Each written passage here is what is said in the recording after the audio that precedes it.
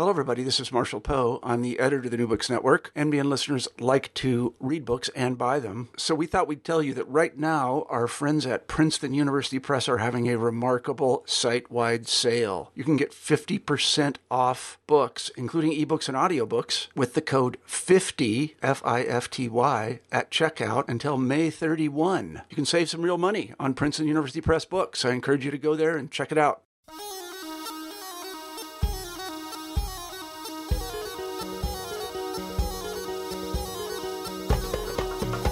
In the history of the Ottoman Empire, the rule of Suleiman Qanuni, translated as Suleiman the Lawgiver, or known in popular culture as Suleiman the Magnificent, during the 1500s, is viewed as critical to the political history of the region. The empire near doubled in size. In popular culture, that period and its characters are known to us through the global phenomenon, The Magnificent Century, a Turkish historical TV drama. It's been dubbed in Arabic, Spanish, it's a hit on Netflix. However, if we look at sort of the other side of what was going on, a new study brings our eyes to its intellectual history during roughly the same period through the lens of the idea of the caliphate. And it has a surprising component, mysticism. Welcome to New Books in Middle East Studies. My name is Ene Mansour, or Nadira, and I'm your host. Our guest today is Hussein Yilmaz, who is Associate Professor at George Mason University. He holds a PhD in History and Middle East Studies from Harvard University. His research interests focus on the early modern Middle East, including political thought, geographic imageries, social movements, and cultural history.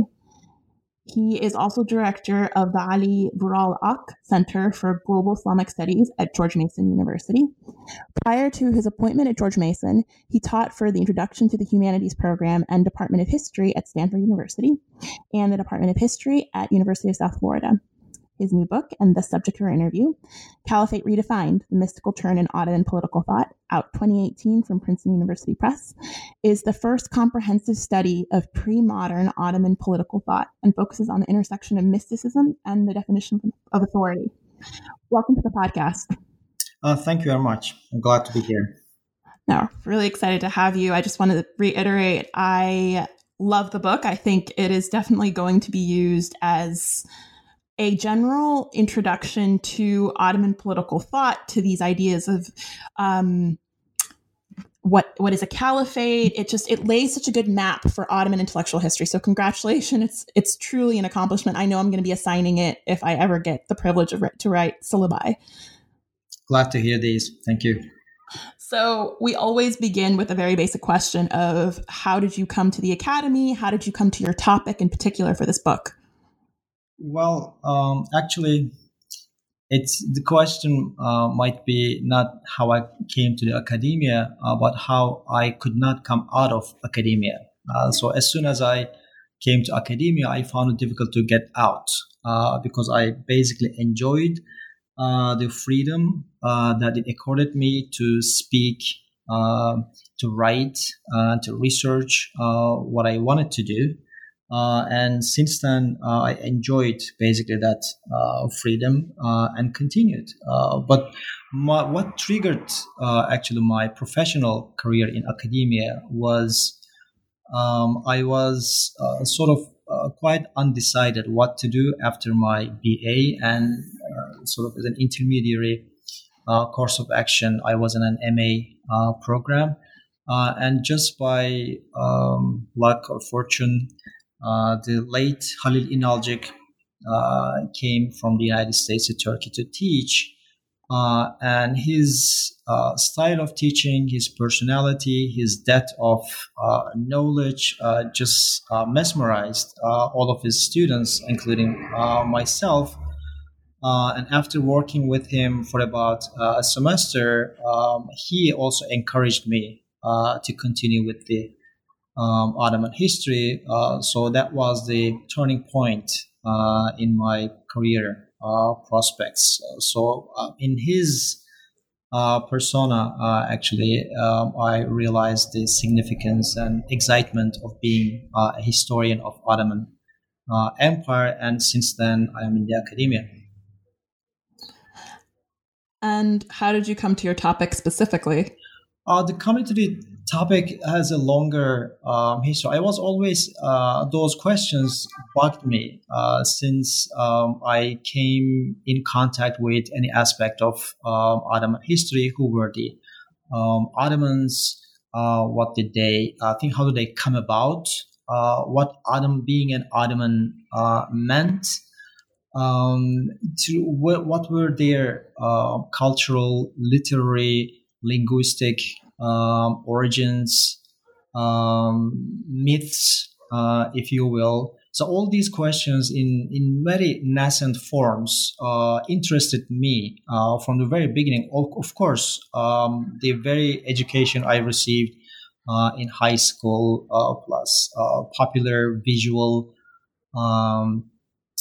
cultural productions, all fed into those interests. And when I seriously start to read about in history, then I found that there are certain questions which were treated quite superficially, and especially the intellectual and cultural component of Ottoman history. I realized very much was missing from the general narratives about Ottoman or world history.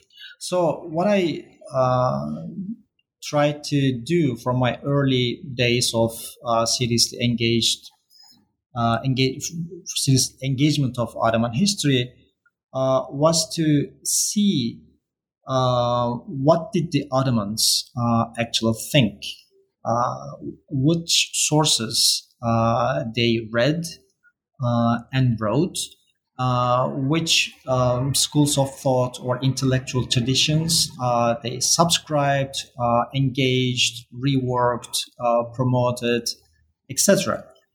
So in that regard, I was increasingly drawn into the depths of intellectual history, which was especially in the broader Orientalistic scholarship was quite undermined. The Ottoman history or period was considered to be a sterile period in which the broader strains of intellectual history formed, reached their sophistication during the so-called golden age of medieval Islam. And then the Ottomans were basically commentators on these classical texts. They did not produce much. They only learned and continued with that knowledge. And that was quite superficial and not satisfactory to me. So my purpose was to actually put the Ottoman intellectual history on a map in the broader cartographic space of both Islamic and world history, and then identify the unique features of the Ottomans, not necessarily their quote-unquote great contributions or original productions, but what did they actually think, which terms were important, which vocabulary were important in their cultural articulation, and more so, which was my field of interest, the political thought. So they inherited a good number of texts, ideas, vocabulary, learning traditions. So how did they engage with those? How did they recreate? And what new meanings possibly they attributed to the vocabulary they received?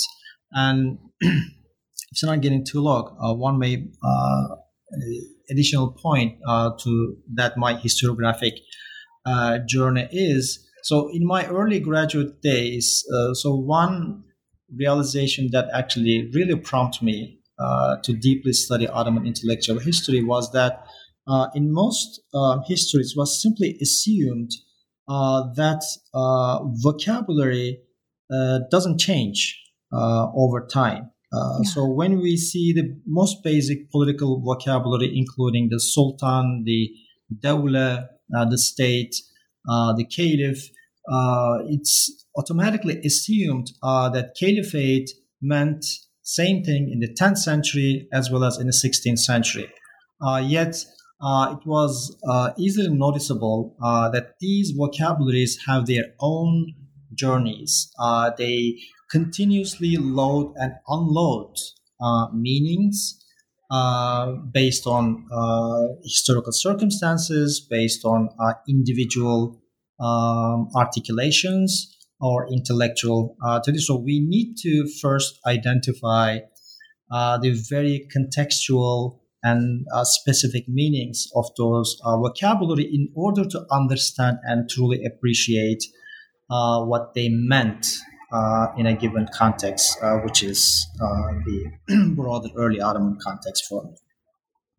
I admire so much about your historiographical contributions, partially because the idea of Golden Age thinking and Islamic thought has, I believe, set us back significantly because we, as you mentioned, this is the subject of the book, we ignore Ottoman history when we think about contributions that they've done. And even when you mentioned the idea of the fact that there's this conception that Ottomans simply wrote commentaries, it's really tragic that no one's really written about how these reception histories are intellectual contributions and great intellectual contributions in themselves. So I'm glad that this book is finally filling this huge gap in our knowledge, and it's so detailed, and I highly recommend that people pick it up and just digest it very slowly. So you mentioned terms, and one term that you don't directly invoke in the title of the book, but it's it is quite central to how the book functions as a unit, is the idea of Sufism. And you do include the term mysticism in the title. So Sufism is often equated in Islamic studies with mysticism. In popular culture, it's equated with mysticism. And I struggle when I speak about Sufism, sort of how to translate tasawwuf or tasawwuf into English.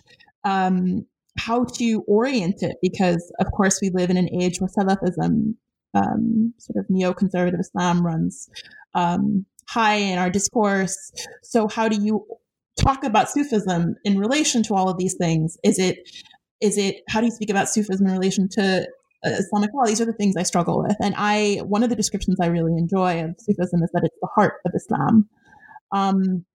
So to ask you a very, very basic question, what is a Sufi? What is Sufism? What is Tasawwuf? Sort of what terms would you use to describe it and to sort of fit into Islamic thought? Oh, very good question, and a very broad one. Of course. First off, I think Tasawwuf is inherently untranslatable, and I think we should keep the term in any language when we think about or through tasawwuf. Now, I use, and in literature, most colleagues also use mysticism. I think mysticism is only a part of tasawwuf, which could be used as well. So I would go as the general term with tasawwuf and Sufism. And Sufism and tasawwuf I use interchangeably.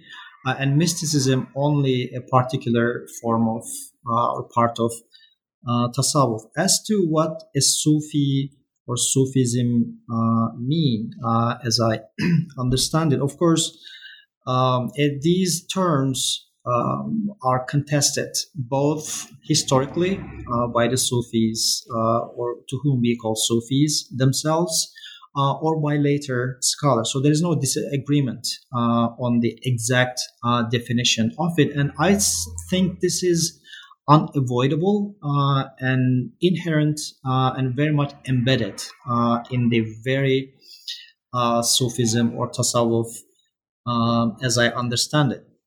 And that is, I take Tasawwuf or Sufism as, of course, as a disclaimer, I'm not a specialist on Sufism. I only deal with Sufism to the extent it correlates to my broader topic of intellectual history, more particularly to political thought.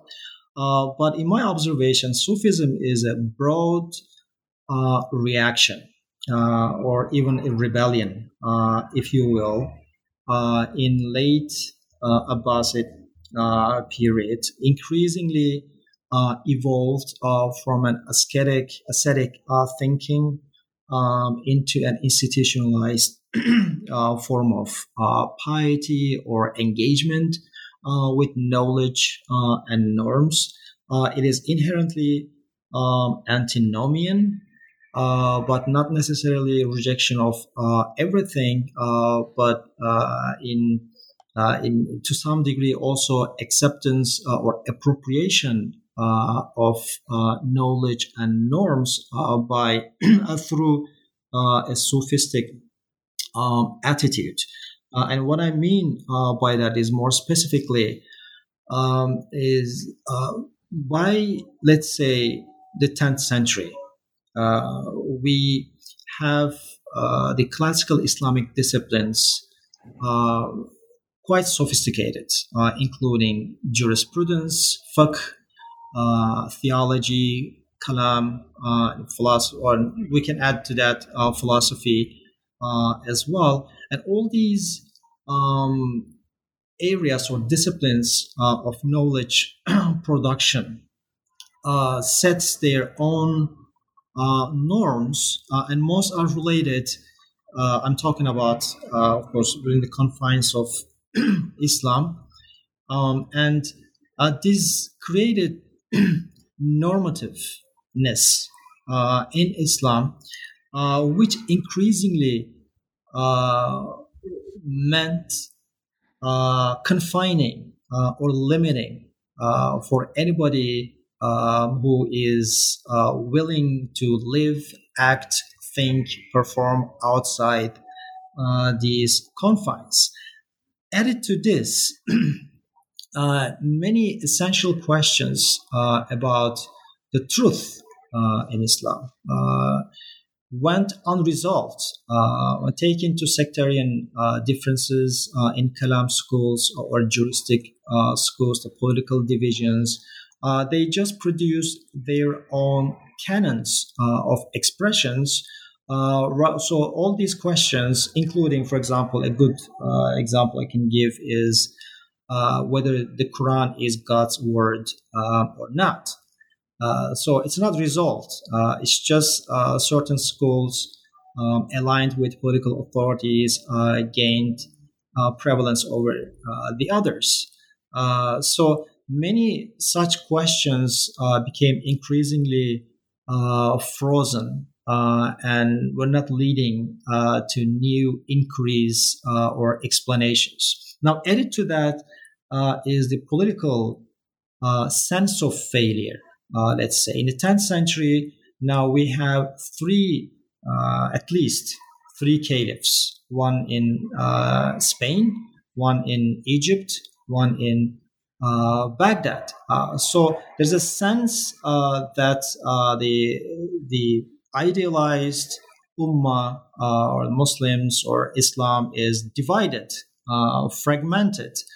So there is increasing attitude or pursuit to go beyond the confines imposed by the very political order as well as the epistemological order, I would say. So in that context, we can only understand the rise of Sufism as a new attitude to engage with the perceived truth by going through or beyond and above the set norms of acceptable knowledge and behavior. So we know early ascetics withdrew from society, but later on, especially from 11th century onwards, we see increasingly the persons who called themselves or who were known as dervishes, Sufis, whatnot, increasingly became more engaged with with the disciplines in the sense that both scholarly disciplines and the political and social disciplines, and assimilated them and worked through them, and with the prospect of reopening further possibilities of inquiry into what is a good human being, what is good society, what is good morality, what is a proper understanding of the divine, what is proper piety. So I would say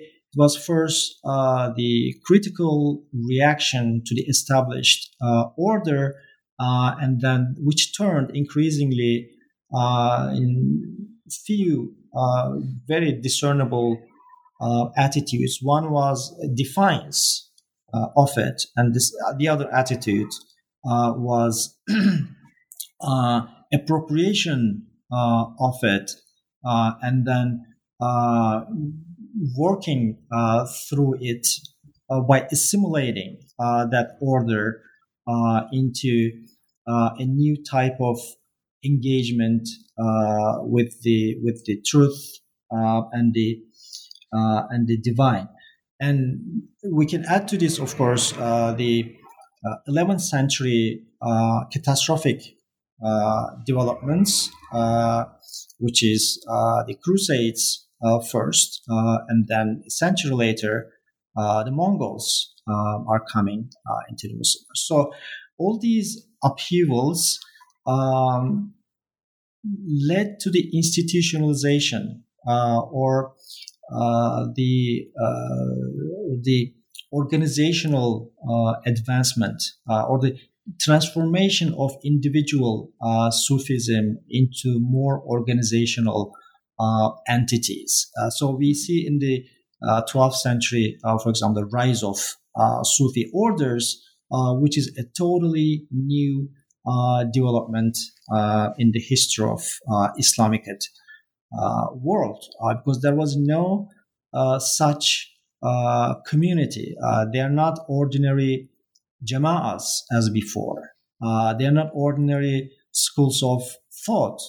They are not ordinary sects as in Hanafis and Maturidis. It's a completely different attitude towards understanding and living Islam. It has in it all sorts of divergences and differences and conflicts as well. But at the core, it defied the set norms both by the political order and the epistemological order existing at the time, and emerged as pretty much self-sustaining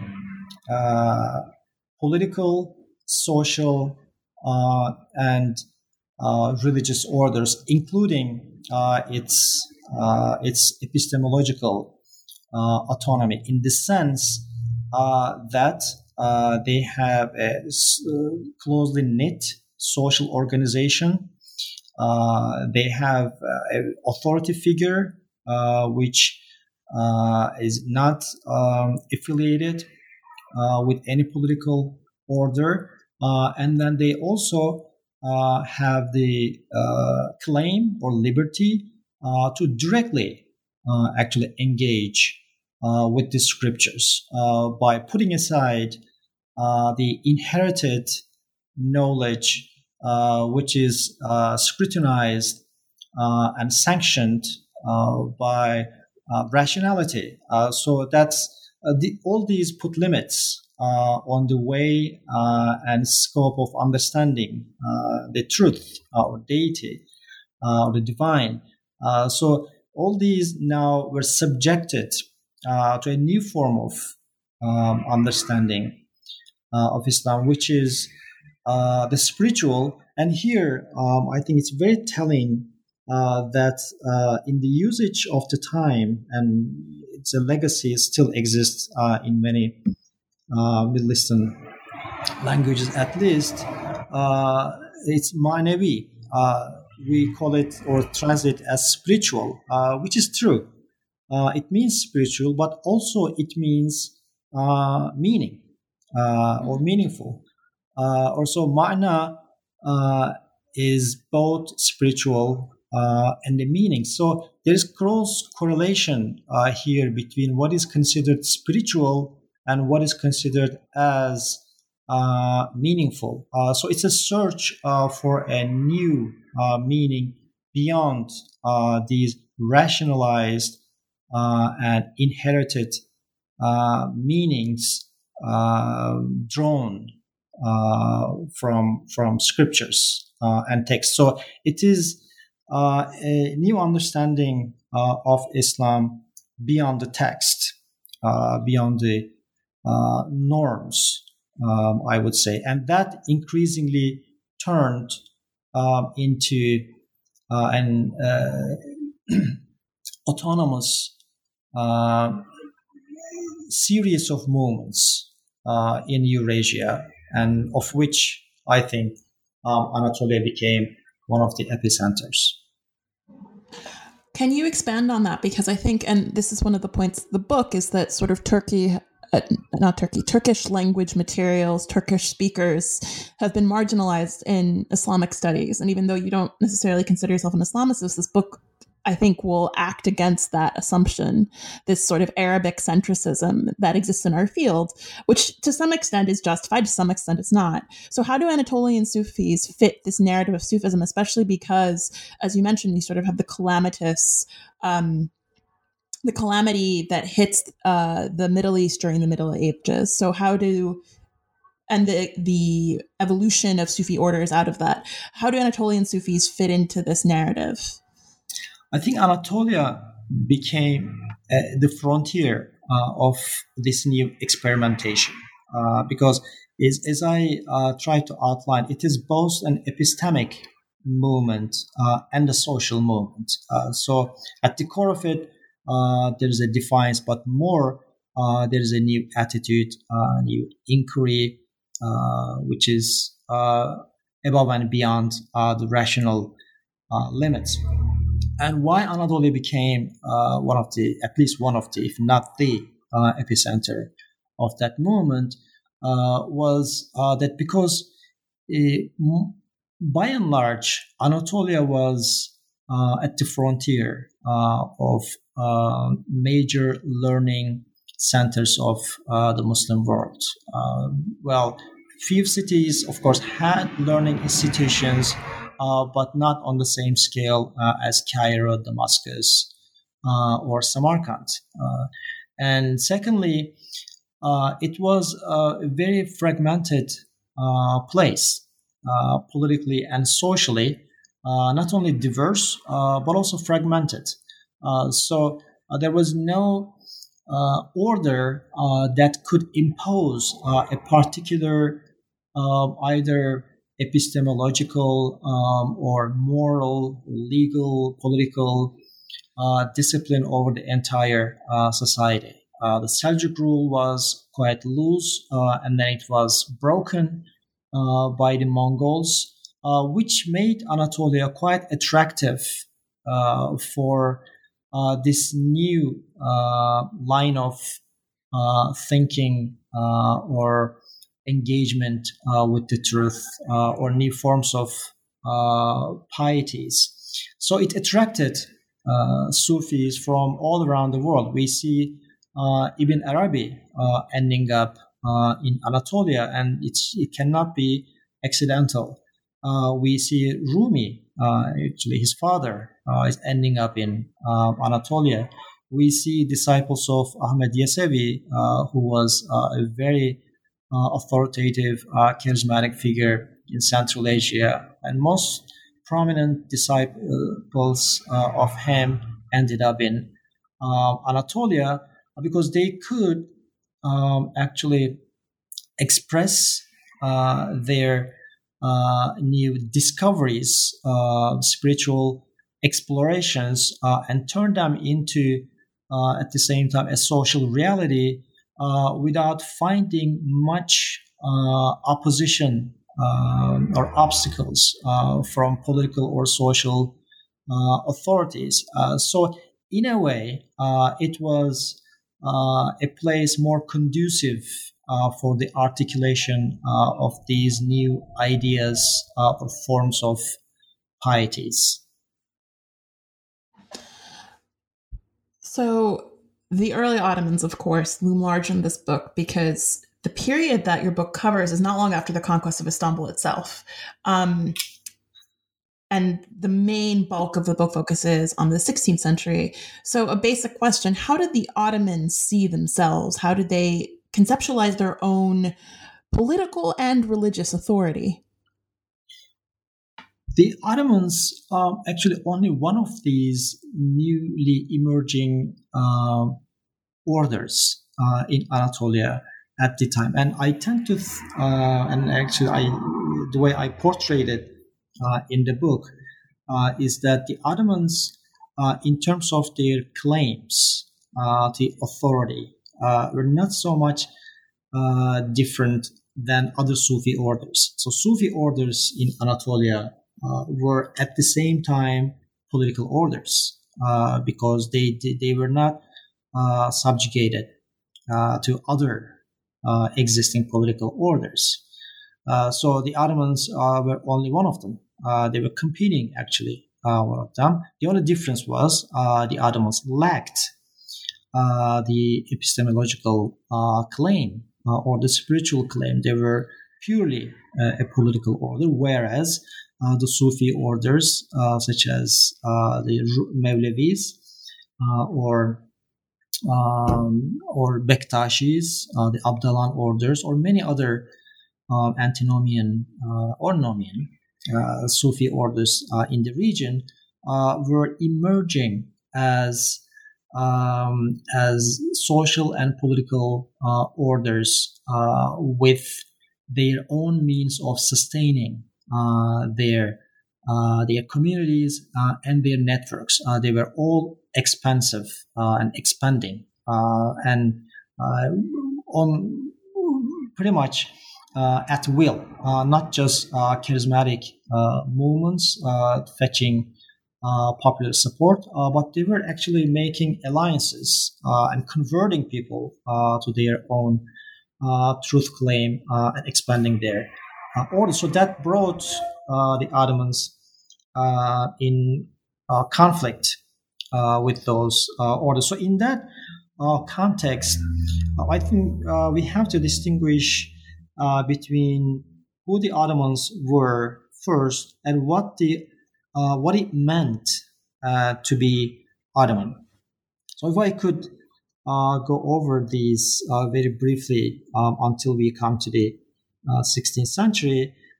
In the beginning, let's say at the turn of the 14th century, there is no evidence that the Ottomans were noticeable. They were barely noticeable. They were at best a household in a tribal nomadic society. Only in the 15th century, of course, I am talking about very broad processes and developments here, overlooking the specifics. Only in the 15th century, the Ottomans became more noticeable in terms of their court and their allies. In the 16th century, when we talk about the Ottomans, now we have a very structured, institutionalized ruling elite, which includes the court, the bureaucracy, the military, and at least the learning establishment. Now, these are the Ottomans who were barely noticeable still in the 14th century. As to what the term Ottoman meant, again, in the 14th century, it's in all likelihood, it didn't mean anything. So only patronage relationship to the Ottoman household may be called as one's affiliation with the House of Ottomans. But other than that, being an Ottoman I'm not sure whether the term itself existed or not.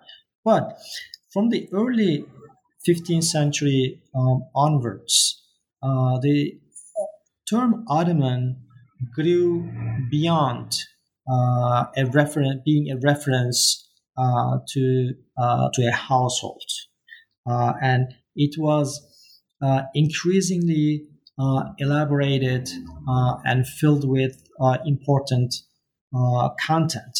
So the three most significant components of being an Ottoman from 15th century onwards were one was being a Rumi, so their connection to the land, which means the land of the former Roman Empire. So they were the rulers of the Roman Empire, hence the Rumi. But Rumi then increasingly developed into a cultural identity as well.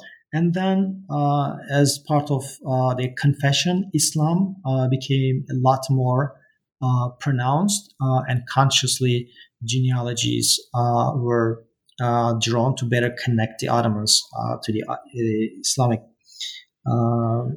tradition. And then there were Turks. Ethnically, the Oghuz genealogies started to be drawn, tying the Ottomans to legendary Oghuz rulers in Central Asia, as opposed to the Jingizid, more prestigious Jingizid lineages promoted by the Mongol rulers. So three main components of being an Ottoman in the 15th century were Rumis, the servants or fighters for Islam, and there being Turks from the Oghuz genealogy. In the course of late 15th century and throughout 16th century, the Ottoman, being Ottoman, actually was elaborated by myth makers of the Ottoman dynasty or state, we could now say.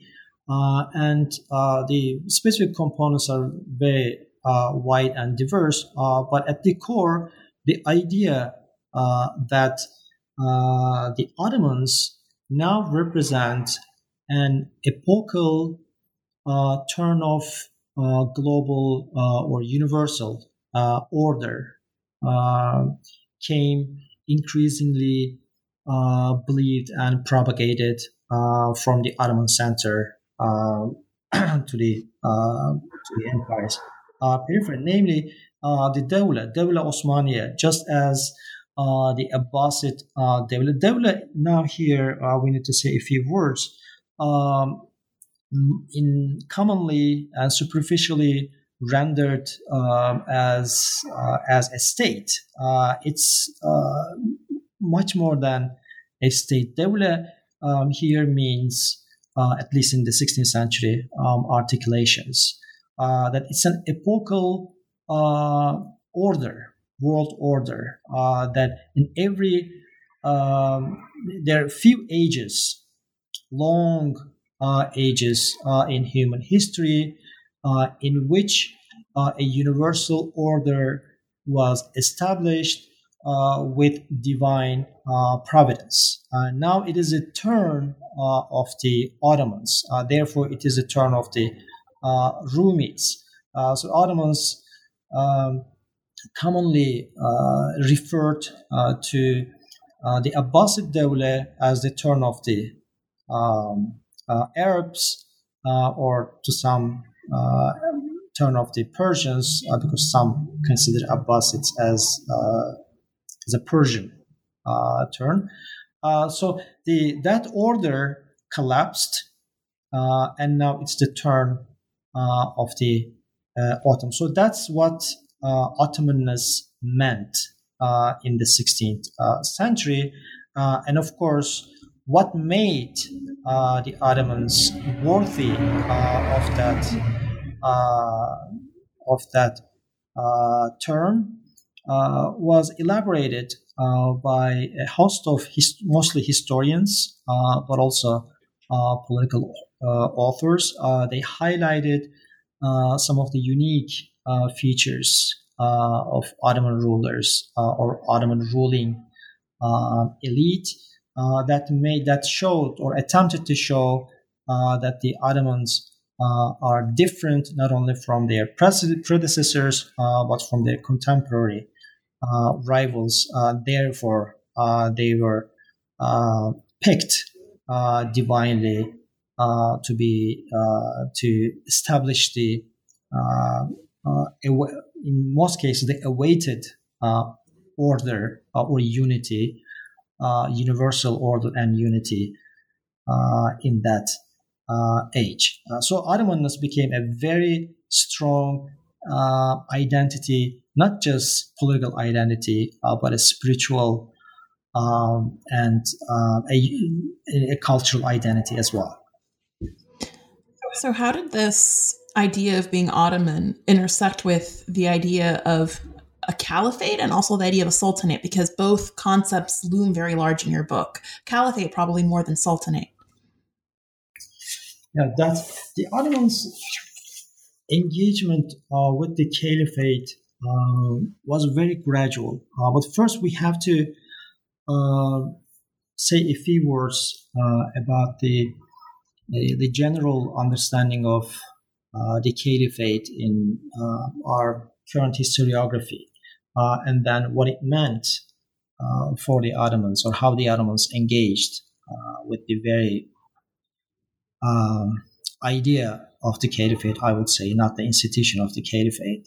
So it's often purported that the Ottomans inherited or claimed the caliphate after they invaded Egypt in 1517, because there was still a living Abbasid caliph under the protection of the Mamluks. Since then, the Ottomans called themselves caliphs, and the Ottoman dynasty or the Ottoman Sultanate turned into a caliphate all the way to the end of it.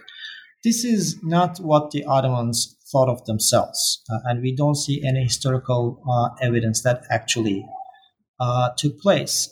It was barely noticeable by Ottoman statesmen or historians that the Ottomans actually took the caliphate, or there was a caliphate to begin with, residing in Egypt.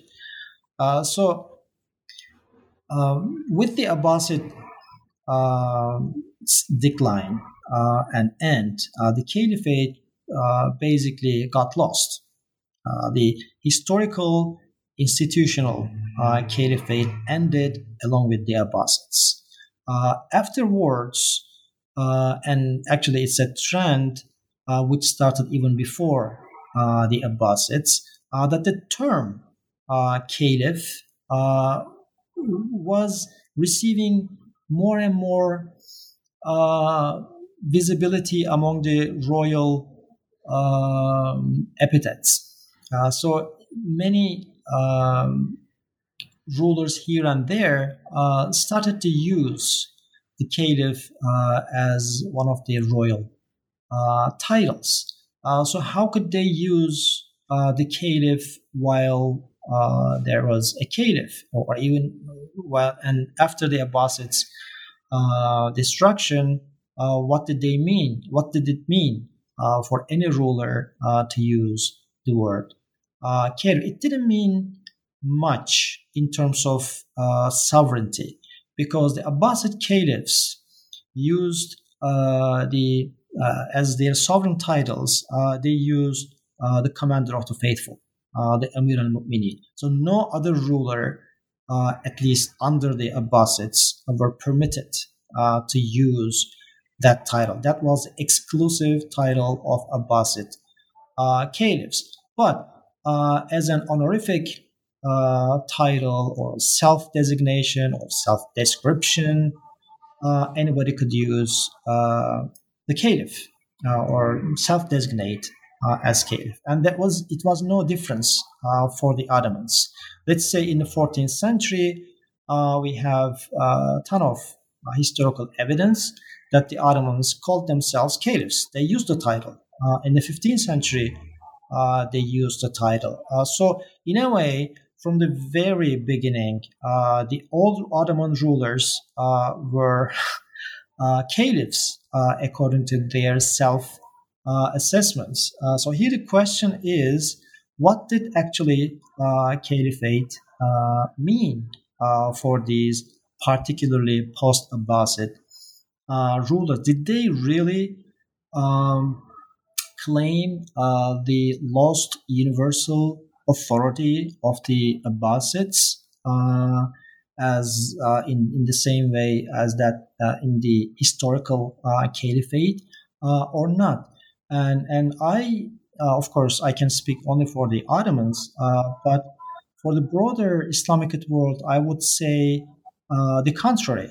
I don't see any strategic, conscious effort on the part of any ruler to refashion himself or his dynasty or his state to be the next universal historical caliphate. Of course, all these dynasties and rulers claimed to have inherited the caliphate, but they did not pursue the same universal order established by the early historical caliphate. So, with the Abbasids, historical caliphate basically and effectively ended. So, the claims for the caliphate or those designations for the caliphate meant something. We can only understand the Ottoman caliphate when we understand the Sufi understanding of the caliphate.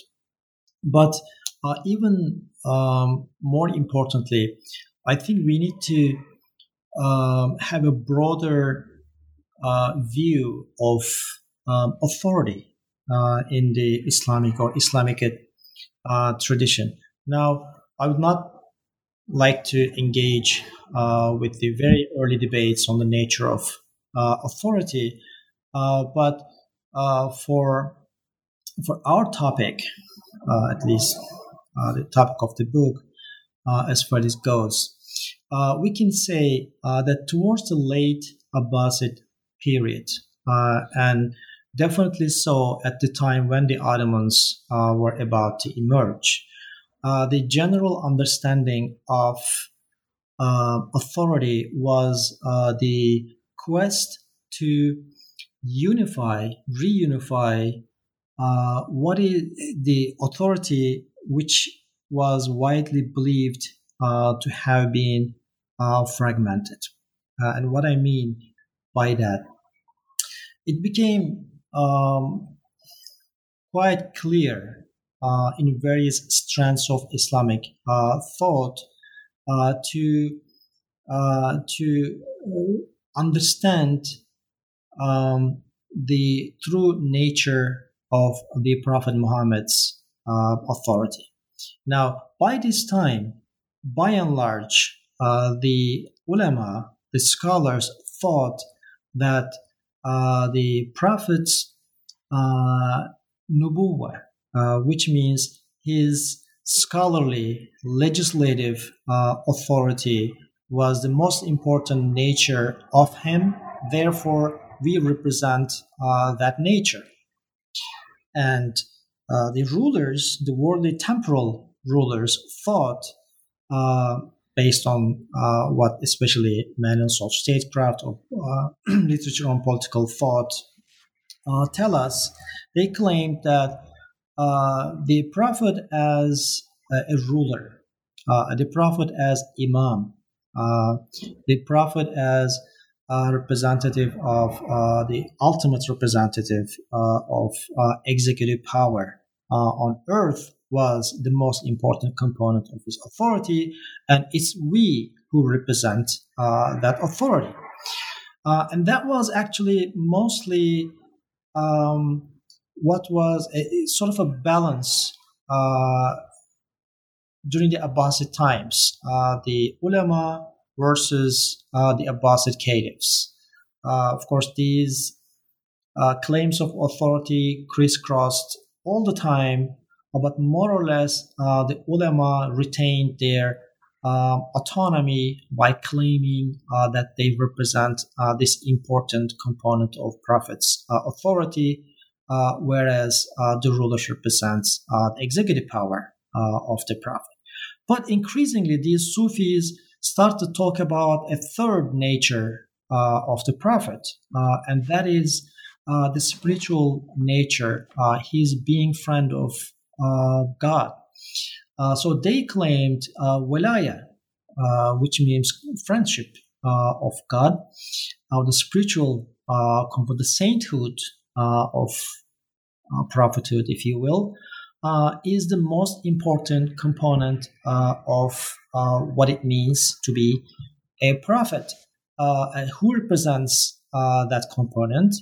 It's we, not the scholars who learn Islam from texts, not the rulers who claim to have inherited the political power of the Prophet, but it is we, the Sufis, and of course not the general Sufis, but the sheikhs or qutbs. By this time they call it the axis mundi, the as they called it. There was an unbroken chain or lineage or genealogy of authority from the Prophet down to the holder of that authority, and that is walaya, that is sainthood. And both the scholarly authority of the ulama or the executive authority of the temporal rulers are to be submitted to the Prophet's sainthood, because sainthood comes first. There is also a very strong epistemological emphasis on this new claim of authority, because the Sufis in the main claimed that the knowledge, they hierarchized knowledge as well. Now they started to speak in terms of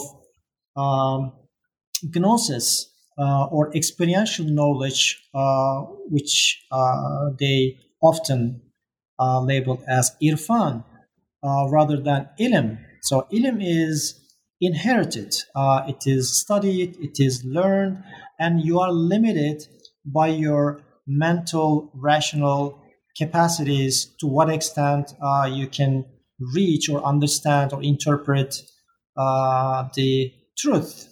There may be false reports in the chain that you learn, and you may be limited by your rational faculty. So that's why they thought irfan is a higher form of knowledge, because it doesn't require any of these intermediaries. No texts, no rational inquiry are needed. It is the kind of knowledge only that could be experienced. And so it's a direct engagement with the divine.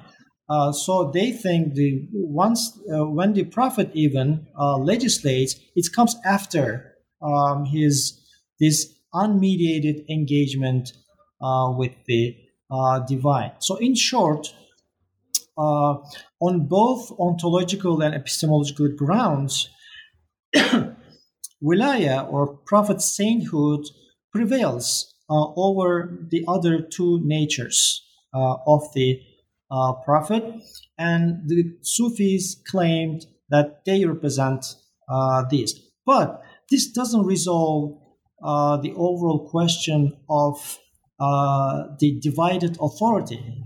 So it paints a very clear picture that the ideal, the proper authority represented in the persona of the Prophet was broken between temporal rulers and the collective authority of the ulama and now the Sufis. So this new pursuit, which we see perhaps more clearly in the Anatolia of 12th and 13th and 14th centuries, is to reunify all these authorities. Now, how do you do it? Only in that pursuit, the term caliphate served and functioned as the most useful one. It could be any other term, of course, which they used. Qutb pretty much thought to be in the same way. Imam, at times, they attributed the same content to Imam, or Ghaus, the helper, the assister, or Sheikh. Sometimes they defined it. But the most prominent term here was the redefinition of the caliphate by relatively divesting it of its historical, experiential, material components or the temporal components, and by redefining it by directly alluding to the Quranic definitions of the caliphate, in which the most widely used verse, the Quranic verse about caliphate, was God's creation of Adam as his vice regent or deputy on earth in his own image. So the Sufis then took this notion of the caliphate, not the historical caliphate that Abu Bakr was thought to have received and passed on to other caliphs, but this very cosmic idea of the caliphate, which accords one a universal authority rather than a contractual community-based authority. And this caliphate now increasingly promoted as an overarching authority which prevails over both temporal authority of the rulers or the executive power and the authority of the scholars, the ulama. So the caliphate was redefined in a way that embeds in it both political and scholarly or epistemological authorities, in addition to its being representative of God's direct presence, which means the spiritual authority. So once Anatolian Sufi orders started to articulate these views very clearly, without any doubt, and turned it into action, namely, let's take the example of Mevlevis, for example. Rumi, who was credited to have founded the Mevlevi order, he considered himself, and it's very obvious in his own writings as well as in his hagiography, which became a very popular read, that he considered his authority above both the collective authority of the ulama and all the worldly rulers. And he considered worldly rulers, if they submit to his authority, as his commanders on the ground. But his authority was to be above them, because his authority is overarching in all three natures of the prophet. So that meant a very unavoidable clash between the temporal rulers of Anatolia and these new spiritual orders. The working relationship was from the very beginning to reach an agreement between the claimants of these authorities. We have plenty of perhaps fabricated scenes in hagiographies, but obviously something worked out between those political rulers and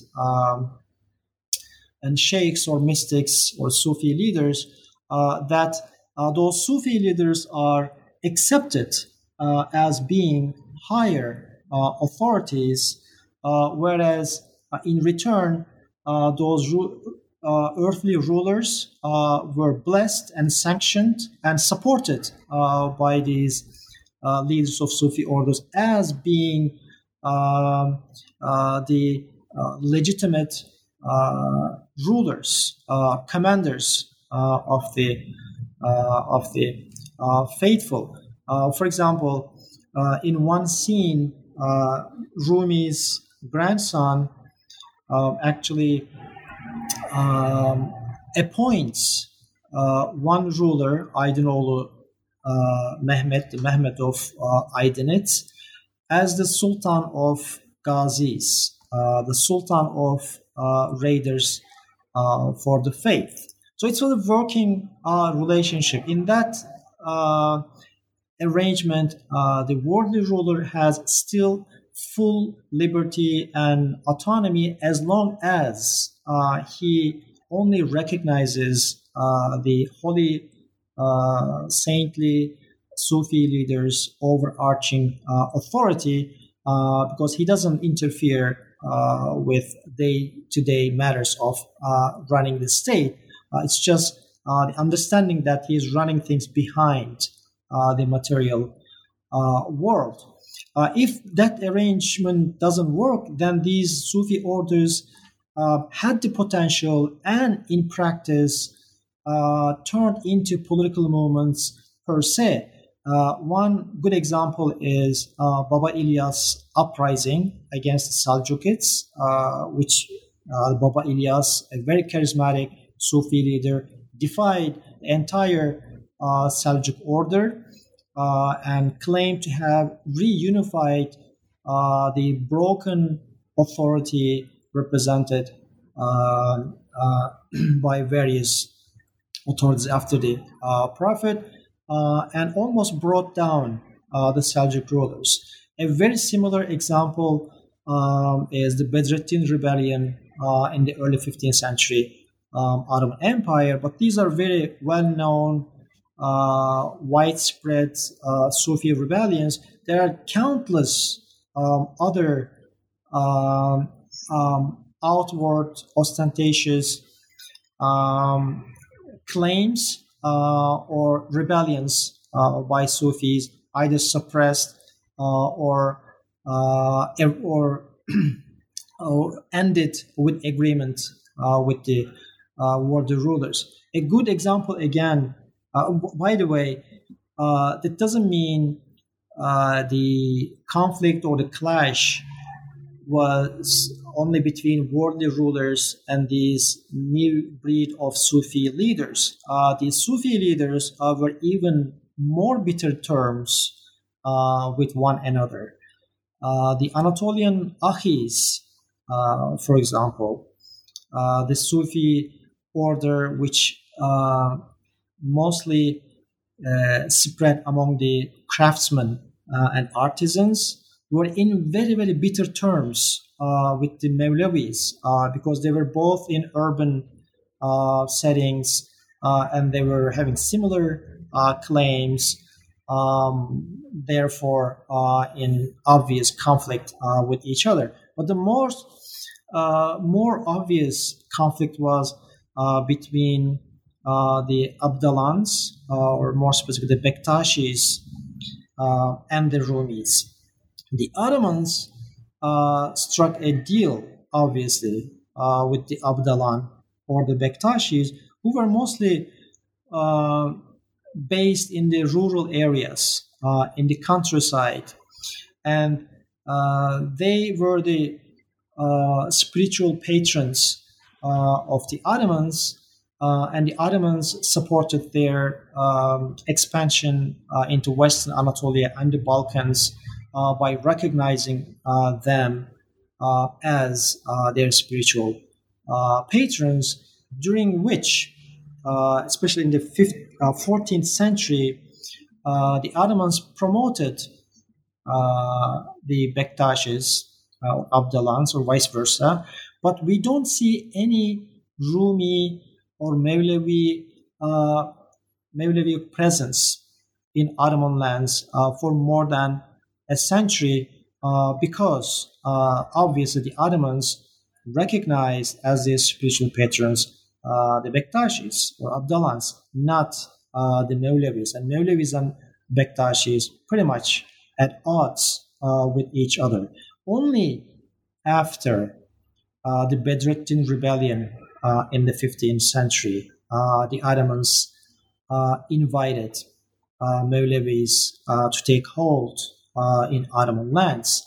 And that tells us a good deal about the Ottoman engagement with the idea of the caliphate. On the one hand, the typical early Ottoman engagement was just to recognize that authority of the and on individual basis, of course. So every Sufi order's leader had the impression that the Ottoman ruler recognizes that person as the true authority.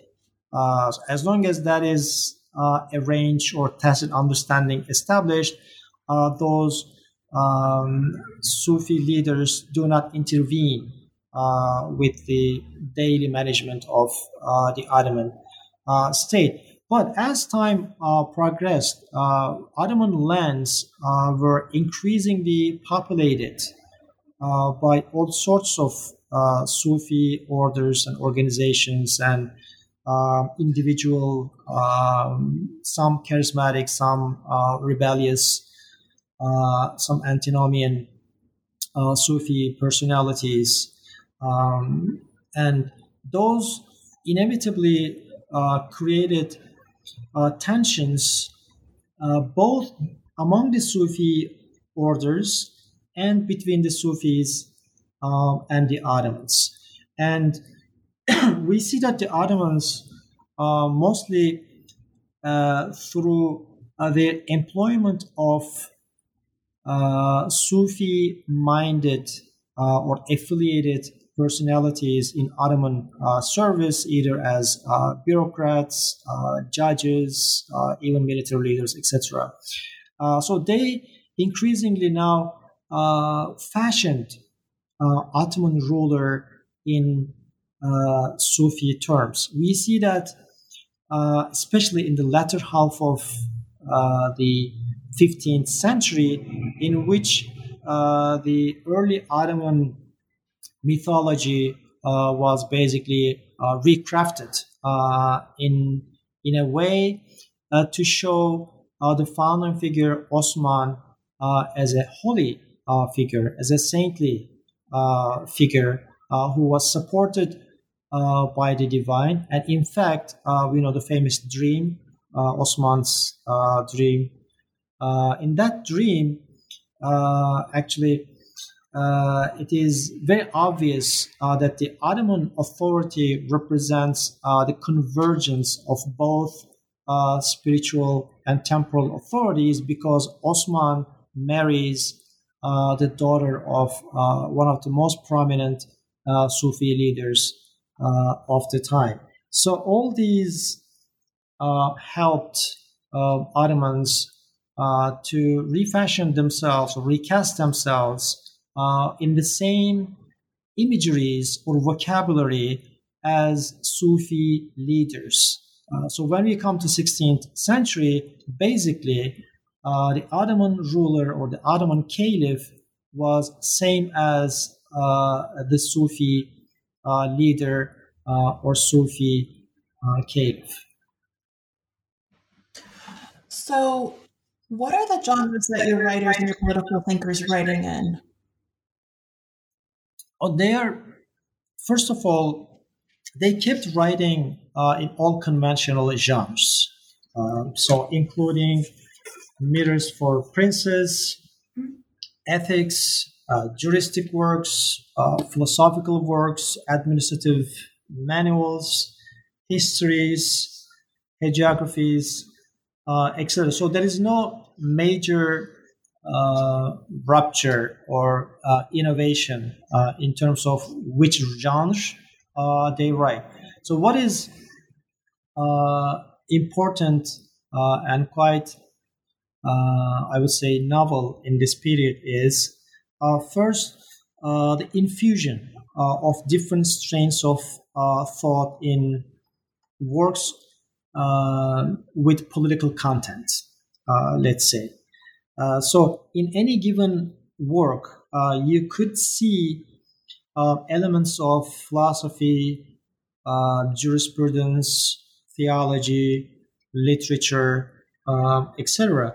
And that is because there may be many reasons, but one reason is a new type of readership evolved in this period. So rather than becoming necessarily a scholar in a particular discipline and be confined with that discipline, a typical Ottoman learned person would be engaged in multiple traditions of intellectual history, including literature and Islamic sciences. And when they write on political thought, they tend to think through the variables of different Islamic disciplines and traditions. And secondly, political literature became more and more current in the sense that it became less idealistic and more about current questions. So, especially with the decline and end of the Abbasid Empire, the questions of rulership or good governance became very different from one context to another. So, political literature, I think, as a broader trend, became a lot more tuned to contextual problems. And thirdly, perhaps, it became more moralistic in the sense that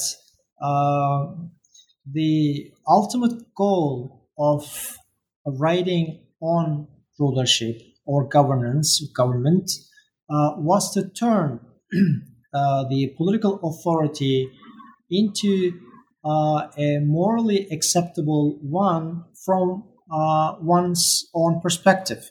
So depends on who you are. You could be primarily a Sufi author or primarily a juristic author. Your pursuit was to turn the existing, the unavoidably existing authority into so it is moralistic and reformist. It's not idealistic. It's not aiming to philosophize or think of having. It's not discussing ideal forms of government. It's just a very basic question of how to turn the existing ruler into a moral one, because there is not much chance of immediate transformation or shaping the structure of political authority, but they can influence the behavior the functioning of political authority. So it turned increasingly moralistic. Only in the 16th century, we see a drastically new genre emerged, but which I do not cover in the book, and that is a new type of writing, specifically focuses on statecraft.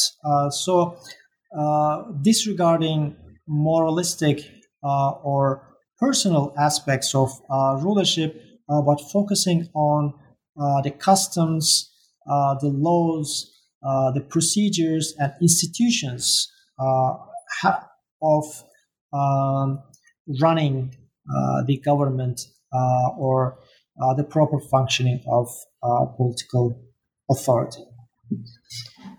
So one thing I was really shocked by during our correspondence prior to this interview is that you don't necessarily consider yourself a specialist on Sufism, nor do you consider yourself strictly an Islamicist. And you sort of reference this in your last answer in that this is political thought. So I was wondering if you could speak to that a little bit, because it struck me, I was shocked when I saw that. I was like, wow, your knowledge, and I think even listening to you speak now, your knowledge of Sufism and of Islam generally is so thick and dense that I couldn't help but think that you belong to all of these genres of history writing.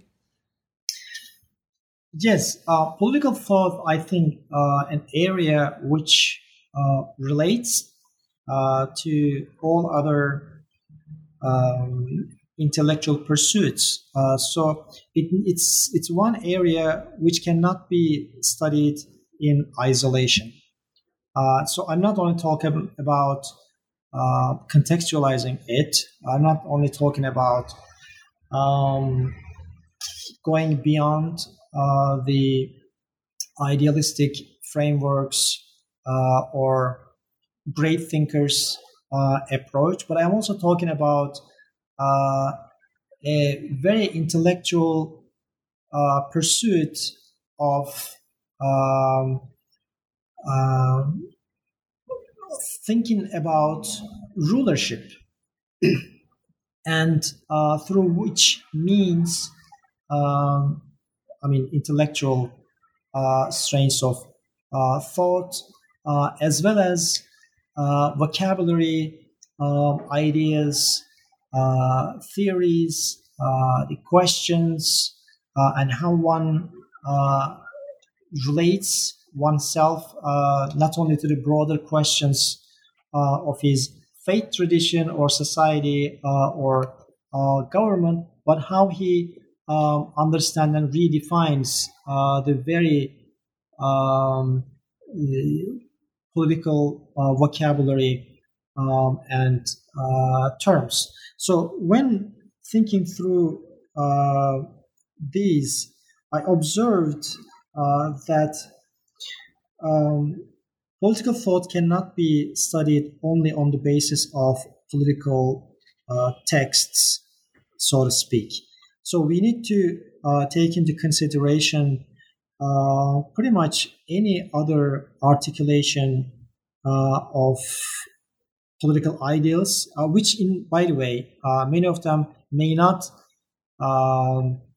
clearly sound like political. So we need to, first of all, understand what political may have meant at the time.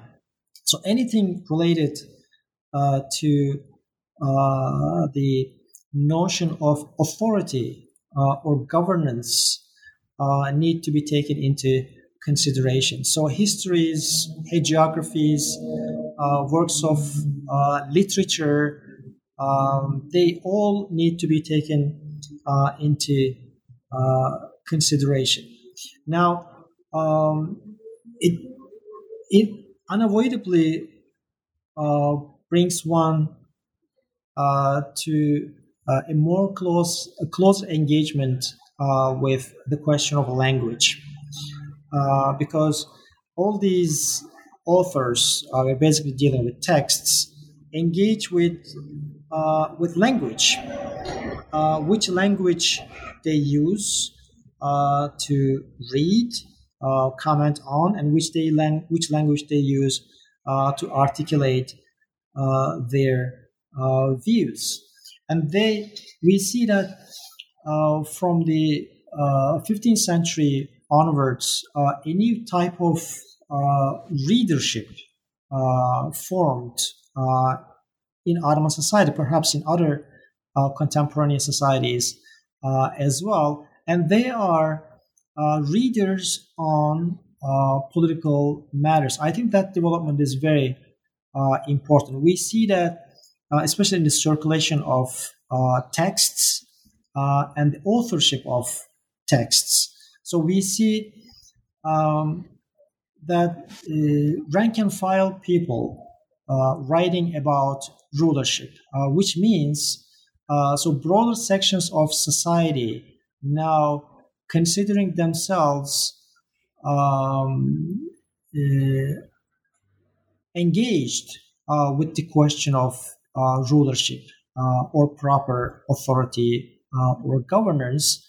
And we also see these texts are actually read by broader sections of the society. Now, if we think that many texts were written as performative texts in this period, so not as a book in the way we know it today, something today we buy a book and read it on our own. But then, in most cases, a book would be read in a public occasion, in a gathering. So, especially so for these political texts. So we see broader sections of society were interested in governance. So that, of course, inherently changed the number and the form of questions that matter at the time. So in medieval times, the set of political questions were pretty much confined to the health, continuity, legitimacy of the political authority. But now, let's say in the 16th century, a host of issues now turned into political issues, which may not have been considered as political before. And we see especially the Turkish texts, because when written in Arabic or Persian, the readership and the impact were pretty limited. But we see Turkish rose as a language of literary articulation, and especially those texts in Turkish found a much wider audience, and that made political thought a lot more complicated area to understand. So its realm, I would say, at the latest by the 16th century, expanded. So just to give a very basic comparison, of course, you may say the same thing, perhaps, for the High Abbasid times as well. But when you read a typical work on Abbasid political thought, it is mostly about a few thinkers. What did they think about ideal form of government? But in the 16th century Ottoman context, perhaps it's same in the Mamluk or Mughal contexts as well. The questions changed. More people are engaged, and there is not, and disciplinary confines are very loose. So political thought became very eclectic, and the realm of politics expanded. So thank you so much for all of this. I just have to congratulate you again on the book because it's so deep and it touches so many different facets of knowledge. And it's just, even listening to you speak right now, I'm just thinking about all the things I must have missed while reading the book. So congratulations once again. And we always close the interview by asking, what are you currently working on? What projects do you have in the pipeline?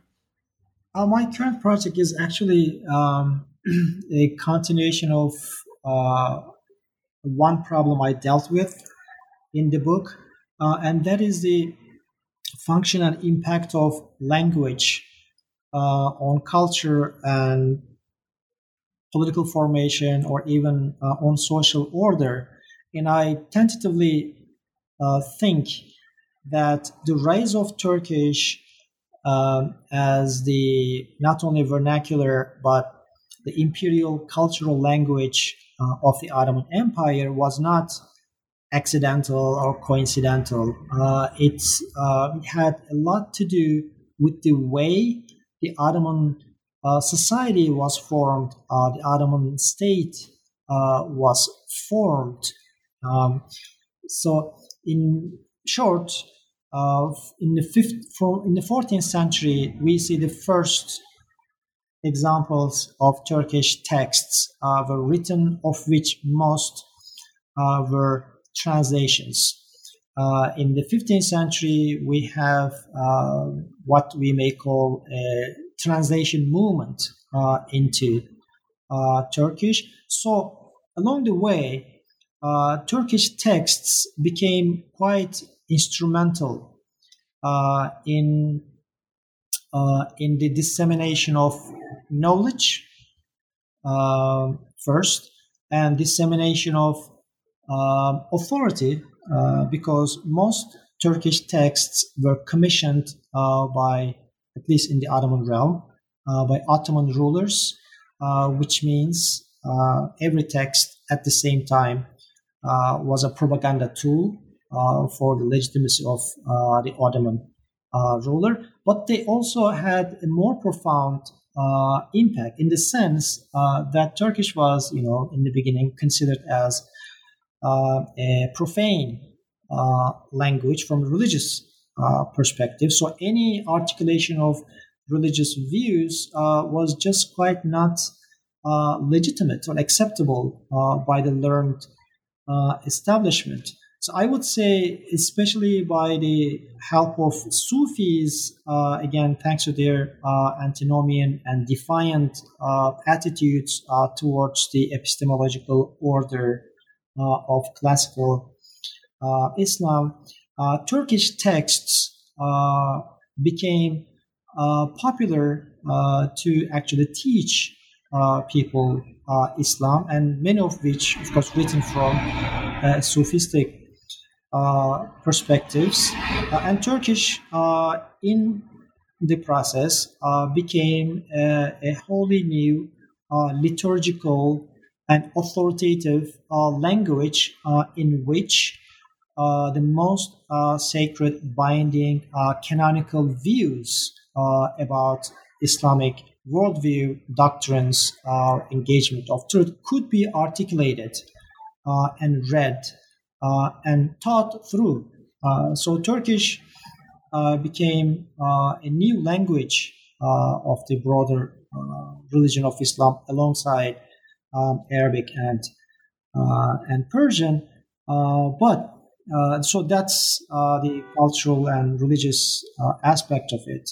It has tremendous repercussions on political and social formation as well, because the Ottoman ruling elite came to be conversant in Turkish, which otherwise would have been a very divided ruling elite. So Turkish was, in many ways, instrumental, if not foundational, to the emergence of Ottoman Empire, in the narrowest sense, and Ottoman order and culture in the most broadest sense. So my new topic is just focusing on the rise of Turkish in the 14th and 15th centuries, mostly by looking into which texts were written by whom, and which vocabulary developed, and how these texts disseminated, performed, read, commented upon, and ultimately how they produced a whole new imperial language, related but apart from the vernacular of the nomadic folks. That sounds like such an exciting project. And it's like that was one of the things I admired the most about the book was the fact that it reattributed to Turkish the status of scholarly language. So I think that's in itself a phenomenal scholarly achievement. So thank you so much for sitting down with me and speaking to me. And also, again, congratulations on the book and best of luck with future endeavors. Thank you very much. Glad to be.